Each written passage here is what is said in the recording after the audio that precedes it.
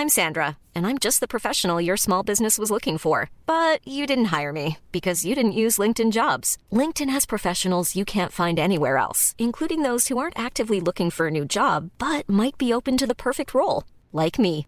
In a given month, over 70% of LinkedIn users don't visit other leading job sites. So if you're not looking on LinkedIn, you'll miss out on great candidates like Sandra. Start hiring professionals like a professional. Post your free job on linkedin.com/people today. From Decrypt Media, this is the Decrypt Daily, and my name is Matthew Aaron. Today on the show, Discord bans Wall Street bets. We find out what is in Mark Cuban's Ethereum wallet, and we talk to Danelle Dixon, the CEO of Stellar Development Foundation, coming up today on the Decrypt Daily. What's up, everyone? Welcome to the show. Today is Thursday, January 28th, 2021. I'm kind of giggling because of this whole GameStop thing. It's just an amazing conversation to be had. We're not going to go too much in the conversation, but we have a lot of news coming out about this, this phenomenon of organizing online and retail investors taking on big banks, big institutions, and career professional investors. We'll get into that news in a minute. But first, the crypto prices. Here comes the money. Here we go. Money talk. And I'm recording this at 12 o'clock Eastern Standard Time. Bitcoin is sitting at $32,394.23, up 5.5% from yesterday. Ethereum, $1,346.13, up 3.85%. Litecoin, $131.07, up 3.7%. Chainlink, $23.76, up 9.5%. And XRP, 26.4 cents, up 3.4%. Total market cap, we're sitting at $958.5 billion. That's up 5.6%, with a BTC dominance of 62.7%.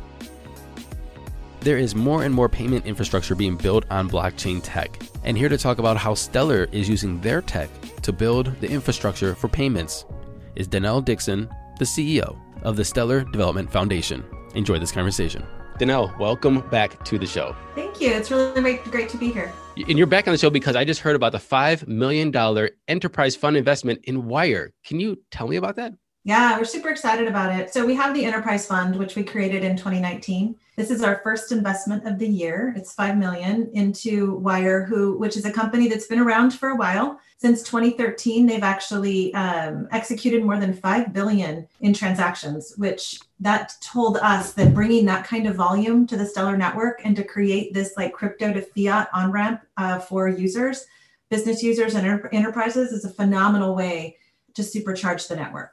So what is that $5 million going to be used for? And how is it going to supercharge a network? And how is it going to work with Wyre since they've already been so established? So Wyre is going to be able to leverage the Anchor network on Stellar to be able to bridge and open corridors and to even make their business stronger because they can do it faster and easier on the blockchain to be able to get the money from the US, for example, to Mexico, or the US to Argentina, or the US to Nigeria. So they can open up they have these phenomenal APIs that they already have in existence that now they can actually leverage for this kind of an on-ramp to grow corridors, to grow their business, to have more opportunities for their enterprise users and their business users to be able to expand their markets too. So it's just a pretty great way to bring more power to the Anchor network and to allow a lot more volume onto the network itself. What is the Anchor network? So the Anchor network is the financial institutions that work as on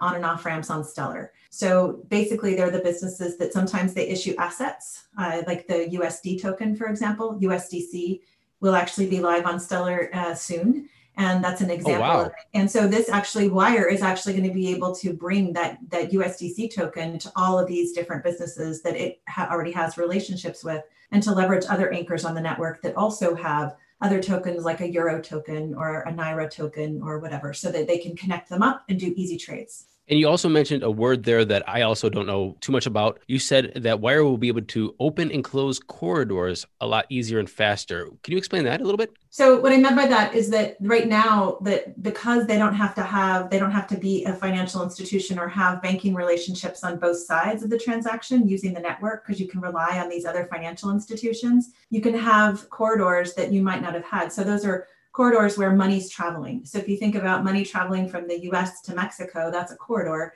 And you can expand that corridor on Stellar using the anchors that exist on Stellar, but also bringing Wyre's business to that. So using Wyre's APIs to be able to get there. So now you can have corridors wherever there are anchors in the network. So if you think about the US to Naira, the US to Nigeria, or the Euro, and you can just open up these different financial corridors for all of the business users that rely on their APIs. Okay, so I'm just going to have to try to summarize this in like 20 seconds to see if I got it, because I know if I got it, then the listeners probably have it. Wyre transactions, $5 billion in funds. They're already doing this, but they're not able to transact in a fast, efficient manner because it's just traditional systems. And now these corridors and the Stellar Anchor network is going to be able to move money to different places faster, more efficiently, and cheaper. And they're going to start using it. And you guys invested into their infrastructure to help them build up. That's right. Well, I can't believe I just got it. Thank you very much, teacher. Danilo Dixon, CEO of the Stellar Development Foundation. Thank you very much for coming on the show. Thanks so much for having me. Take care. And in other news, the Wall Street bets and GameStop situation that's happening right now, I think is going to fuel months, if not years, of debate about freedom of speech, about freedom of gathering and organizing, about what social media means, about collective investing, bargaining, organizing. These little things right here that are happening right now are going to do two things, in my opinion. Change social media and push everybody to decentralize social media or decentralized platforms, as well as make people really think about Bitcoin and investing and the operation and the mechanics and the machine behind all of that, because of how I'm going to explain in these next three related articles. The first one is Discord bans Wall Street Bets. Wall Street Bets is the group that pushed GameStop stock up. Its server has been banned on Discord for hosting hateful and discriminatory content. Discord says this has nothing to do with the market manipulation. At the same time, Wall Street Bets Telegram group gets 40,000 new members in 24 hours. This is an unofficial Wall Street Bets Telegram channel, and it's been set up in case those Reddit and Discord channels get censored. Well, as we just saw, Discord censored or banned Wall Street Bets on their platform. We're just trying to see, and we're waiting to see what Reddit does. Reddit has announced that they're going to be partnering with Ethereum. And Reddit has always been pretty progressive on allowing as much content or as much freedom on their platform to have a back and forth as possible. Basically, Reddit has its own rooms or chat groups, and the rooms kind of manage or govern themselves. So it's almost like you can do whatever you want if you're within the room's personal rules. So I don't see Wall Street Bets getting banned from Reddit, unless they're probably banning them right now, and this is going to be out of date by the time I put this content up. But you never know. They could get pressured by Wall Street or the government, and they might have to take it down, or else it threatens their business. And the final part of the story I have today on this ongoing, upcoming conversation we're having about what it means to have freedom of finance. The crypto community is furious at Robinhood for stopping GameSpot's buys. So basically what it means is you cannot buy GME or GameSpot on Robinhood anymore. You can only sell your positions. Why? Because they don't want you to drive up the price anymore. They want you to sell to drive the price lower. And a lot of people in the crypto community is very critical of this, saying that this is an advertisement for decentralized finance. Even people who are not in crypto, maybe who didn't have strong enough hands to hodl their Bitcoin, Dave Portnoy at Stool Presidente, he said, "I will burn Robinhood app to the ground if they shut down free market trading." Well, Dave, it looks like they just did.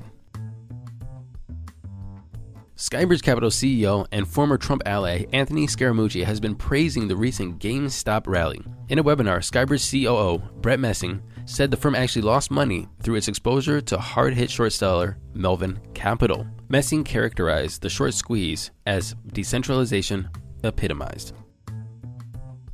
The overwhelming majority of crypto holders are confident in digital assets, according to the latest survey by Binance Research. 97% of crypto hodlers have near unanimous confidence in crypto, while more than half, or 52%, do not consider crypto investing a hobby, while 15% of users consider crypto as their primary source of income. Apart from investment opportunities, distrust of the current financial system is what drives people toward digital assets. If you're ever curious about what Mark Cuban holds, well, here it is. A lot of ERC20 shit coins and $130 in Bitcoin. I mean, that's not that much for a billionaire. So his wallet basically has Open Governance Token, Hive, Mask, and that's basically it. The total worth of his Ethereum ERC20 wallet and shitcoins, about a half an ETH. And finally, cryptocurrencies are dramatically undervalued compared to other stores of value, says Eric Peters, the CEO at One River Asset Management. He also noticed that the company has been anticipating the late cycle activity we are seeing today. The coronavirus pandemic became the perfect driver that boosted cryptocurrencies, he added. Something I want you to listen to or watch. I want you to watch Plan B's interview, which is at 100 trillion USD on Twitter. His interview with John Veas. At around 29:55, he dropped some bombs about how he thinks that the market is going to go. He thinks the total market cap for Bitcoin by the end of 2021 will be $5 trillion. And this is using his stock-to-flow model. The link is in the show notes. Worth your time to click on it and at least start at, say, 25 minutes and listen for about 20 minutes. Very good stuff. Thank you everyone for listening to this episode of the Decrypt Daily. My name is Matthew Aaron. Don't forget to go to Apple Podcasts. Like, subscribe, share, and leave us a comment. Until tomorrow, happy hodling everyone.